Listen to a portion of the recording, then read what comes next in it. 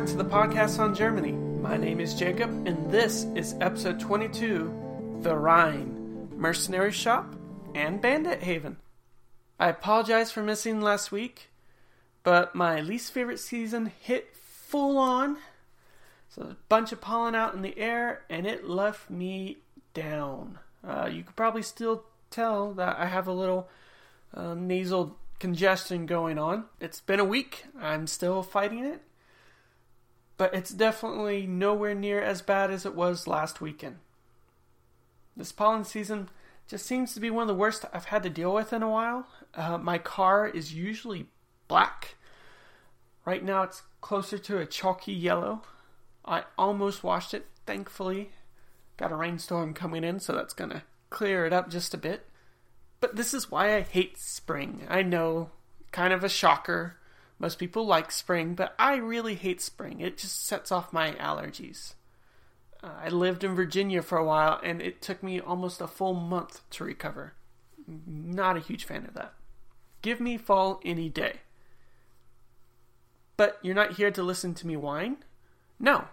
Instead, I want to take a minute and just praise you guys.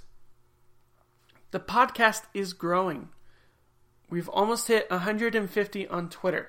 Facebook is still growing as well. We have nearly 2,000 downloads on one of the trackers I have. I haven't been able to figure out how to track on the website. So I don't know how many of you download from the website. But 2,000 alone from just one of the major areas that I publish the podcast. That's amazing.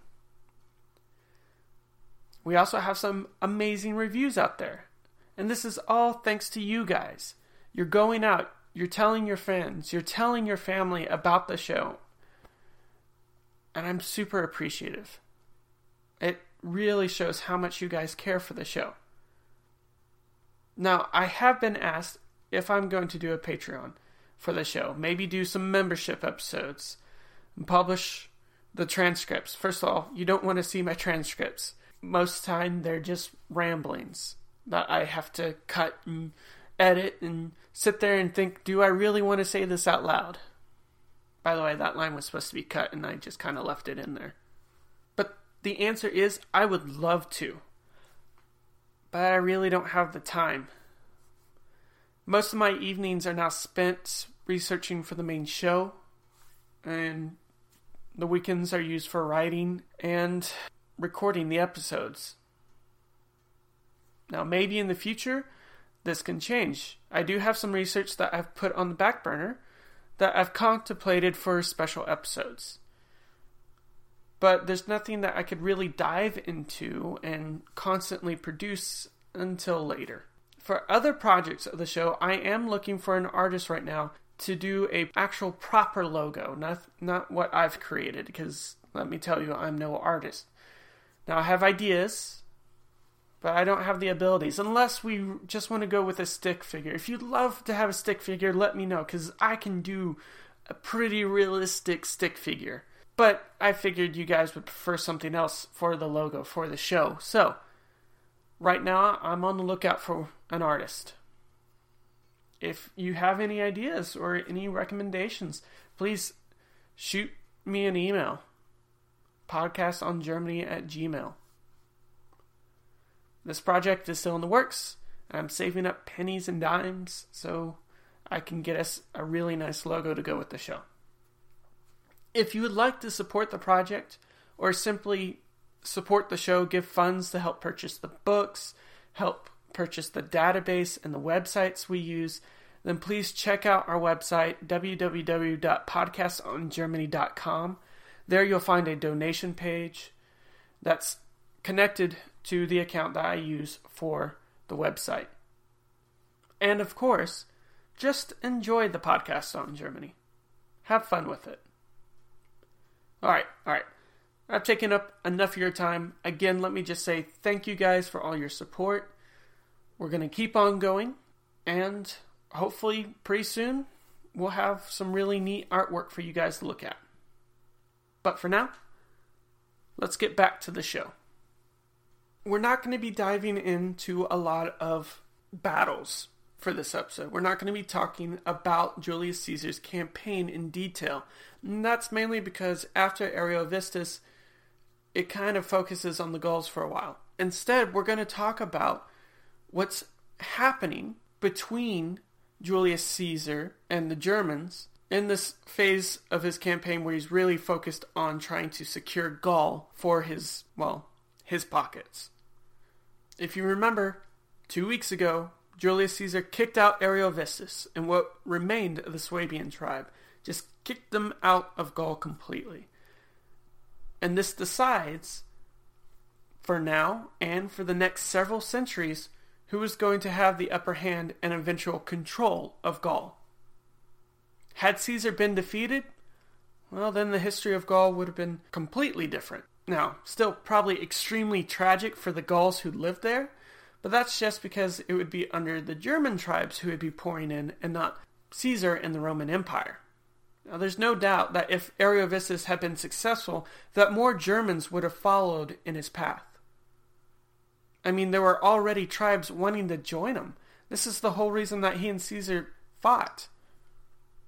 However, with the shattering of Ariovistus' power, German tribes seem to take a breather. They back off for a little bit, and they kind of watch to see what happens. Now, they're still going to try to cross, and we'll get to that after this episode. But for a while, they're going to serve as mercenaries. They're going to be serving as soldiers for hire. Or they're going to be bandits. They're going to raid. They're just going to take advantage of the chaos that's erupting thanks to the fighting between the Gauls and Caesar. These Germans, either as mercenaries or bandits, will serve as an aid or a pain in the butt to Caesar. Let's talk about mercenaries first. Now, mercenaries has been a very popular job for Germans. After all, that's what brought Ariovistus in the first place to Gaul. He came over to help fight in a war between two Gallic tribes. It's good money for a very poor region of Europe. It also gives chieftains a chance to make powerful allies in the Romans or the Gallic tribes that they're serving with. And they can use this to bolster their own standing at home. This also helps them to satisfy their warriors who probably have quite the crazy bloodlust and the desire to make a lot of money. So, hire yourself out. You prove yourself a capable warrior. You have a bunch of loyal troops behind you after the campaign. You go home. You can establish yourself as a powerful tribesman or chieftain. Not a bad gig. Mercenary jobs are dependable. There's a huge campaign going on, and there's a lot of fighting, as constantly Gallic tribes are going to rise up in rebellion against Caesar. So yeah, they're going to be hiring extra troops to come over from Germany. And Caesar, he knows about how great German warriors are. He's going to be hiring them to help fight these wars. So it's a very dependable job. They provide honor, wealth, and political power that you can use at home. Caesar, in fact, will have a German cavalry force that will save his bacon more than once in the campaign. And by the way, this isn't just coming from us. This is coming from Caesar himself. He claims that this cavalry saves him more often than not. Mercenary work is booming for the Germans. And if you could survive, then you're going to do pretty well for yourself. What if mercenary work isn't open to you? You still want to fight, you still want to get money, but for some reason you can't get involved in the mercenary work. Well, you turn to banditry, you become a raider. And a lot of Germans will turn to this. Because unlike mercenary work, you can fight and you can get the wealth, but you don't have to wait for someone to invite you in. Mercenaries are coming from the same tribes. More often than not, Julius Caesar is going to get his mercenaries from the same few tribes. The Gauls are going to get theirs from the same few tribes. They've built relations with these tribes. They know the chieftains. They feel like they can trust the men. So if your rival has connections with the Romans, they can make sure that none of your troops can serve with the Romans. Your troops still want to get involved. The Gauls won't hire them. Well, you become raiders. You take advantage of the chaos. You go into the countryside and attack the merchants, small villages, maybe even small detachment of soldiers. Now, for these bandits to work, they need a couple of things. First, they have to have planning and expertise. They have the ability to fight effectively and quickly to dispatch the enemies. And they have to know where to go in order to catch the Gauls or the Romans off guard and to get the loot. If they don't have this, then it's going to trip them up. And this really affects the second thing they need, and that's speed. The second requirement for them is speed. They have to have the ability to get in and out before overwhelming forces strike. The longer they take looting a place or traveling to and from, the higher the chance that their enemies are going to find them, are going to force them to fight. And if you lose too many fighters in the fight, even if you get away with the loot, then your ability to launch future raids is diminished. Finally, and this one's really important, you need a safe zone, a hideout, a lair, if you will. This is a place that you can reach where you should be safe from your enemies. You see, when you're fleeing after doing the raid, you're going to quickly tire. And eventually, if they have enough resources in the pursuit against you, they will catch you, and they'll force you to fight. So a safe area is where you can go and you can hide and recover, or hopefully be done with the chase completely. And the safe zone is set up because either those who are chasing you have no way of knowing where it is, or they can't get to it themselves. So take a second and think, where do you think this safe zone is going to be? If you guessed the Rhine, then you got it. You're right. Remember when Ariovistus and his army was crushed? I know. Sad day for them. Where did they try to flee? Where did they try to go? They fled to the Rhine. They tried to escape. And Ariovistus survived because he was able to cross the Rhine. Caesar did not pursue, and the Suebi would be able to reorganize. Now, yes, they do get attacked on the far side of the Rhine, but it serves as this barrier that requires boats or bridges to cross. And technically, this is the German home turf. They may not know exactly where to go, but they probably have a better inkling than the Romans or the Gauls who are chasing them. Raiders who could flee back to the Rhine were then safe from Roman and Gallic justice. And this was something that the Germans had kind of built into their mentality. They saw the Rhine as their safe zone. Now, this border being used as a safe haven for bandits, this is something that all borderlands and all of history has dealt with. Police, government soldiers, and agents, anyone with any inch of authority with a law behind them, hate borderlands. You have a lot more resources at hand to use than the bandits. You have deputies you can use. You have an army you can use. But you also have to follow rules. There are certain things you can and cannot do. Bandits, on the other hand, well, they are in this position because they're busy not following the rules. That's kind of their whole thing right now.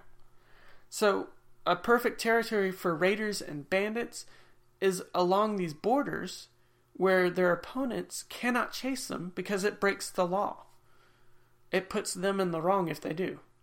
For the United States, we've had several of these borderland territories that have served as havens for bandits and raiders in the past.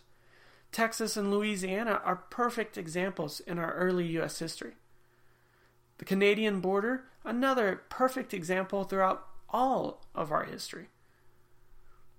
Borders have been used constantly throughout time by bandits as a way of safely finding a place to hide out, a place where they can't be touched. Now, there is a response to these raids, to these bandits as they come in and out, and that's to shut them down. You have to end them. There's two ways of doing this. You either inflict enough casualties that they're unable to continue, or you destroy their base and their hideouts. You cross that line. And then they're not able to rest. They're not able to strike again because they don't have a safe zone anymore. They don't have a place that they can plan and prepare. Now, for our story, this would require Caesar or the Gauls to send troops into Germania, crossing the Rhine, and risk another war with tribes of unknown strength and quality while they're busy fighting each other. What do you think the chances are that Gaul or Caesar is going to send troops across the Rhine when they're busy fighting each other? Yeah, not much. And to Caesar, this has to be extremely annoying. In fact, we know it's extremely annoying because he develops ways of trying to deal with it. For Caesar, he has two stopgaps that he'll rely on. And both of them deal with two issues with the Rhine. First, the Rhine is where you can get mercenaries. This is where you, as a Gallic leader, could go and say, hey, you know what? I'm going to rebel against the Romans. I could use some warriors. I got some money in my pocket. Let's talk to the Germans.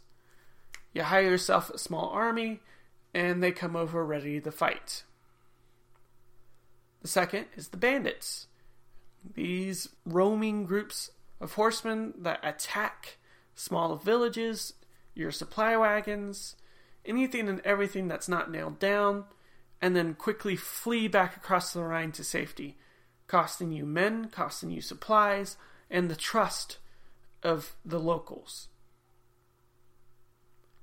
For Caesar, his answer is to police. His answer is to have a force and presence. Now, let's deal with the bandits first. How is he going to stop the bandits? How is he going to deal with this? Well, he stations troops along the roads, along areas of high bandit activity. He talks about how in the Alps he stationed a legion where, quote, merchants accustomed to travel with great danger and under great imposts, unquote. Just so that merchants could safely cross the Alps to continue trade. He stations a legion there. These troops will be stationed throughout Gaul in the same way, to keep the population down, of course, but also to deal with these bandits.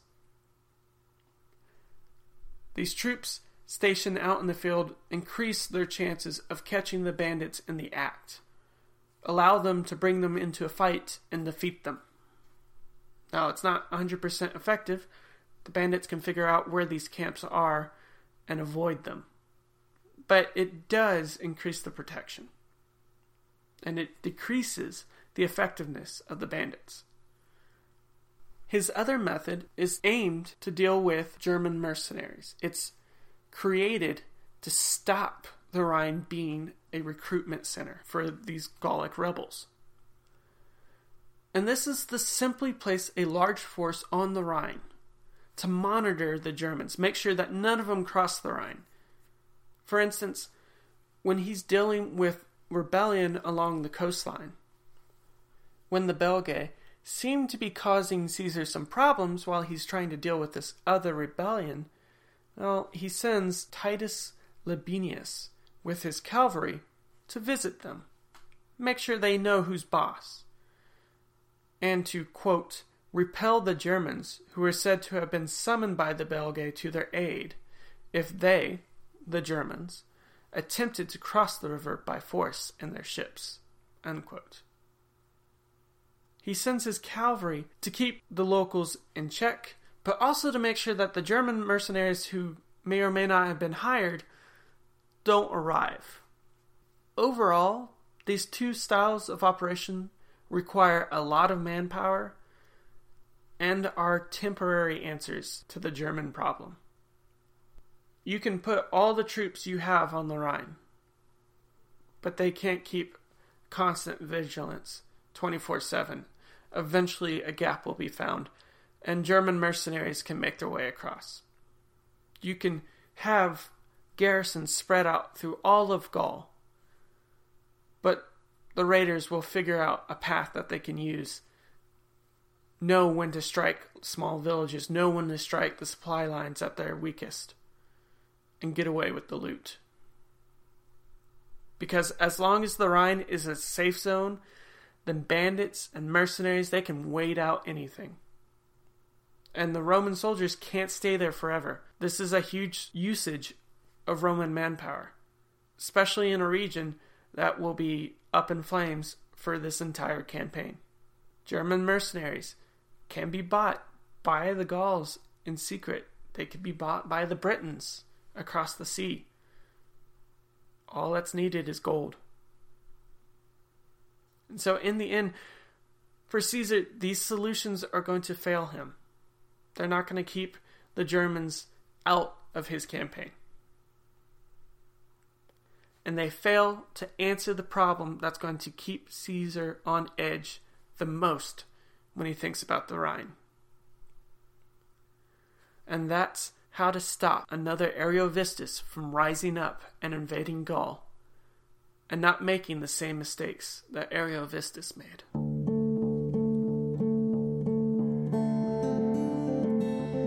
And next week, we will discuss what happens when it seems that Caesar's nightmare comes true, as word reaches him that 2 tribes have crossed the Rhine in force. I hope you all have a great week, hopefully pollen-free. Again, thank you all for your continual support of the show. Please review us, share us with your friends, and I'll see you next Tuesday.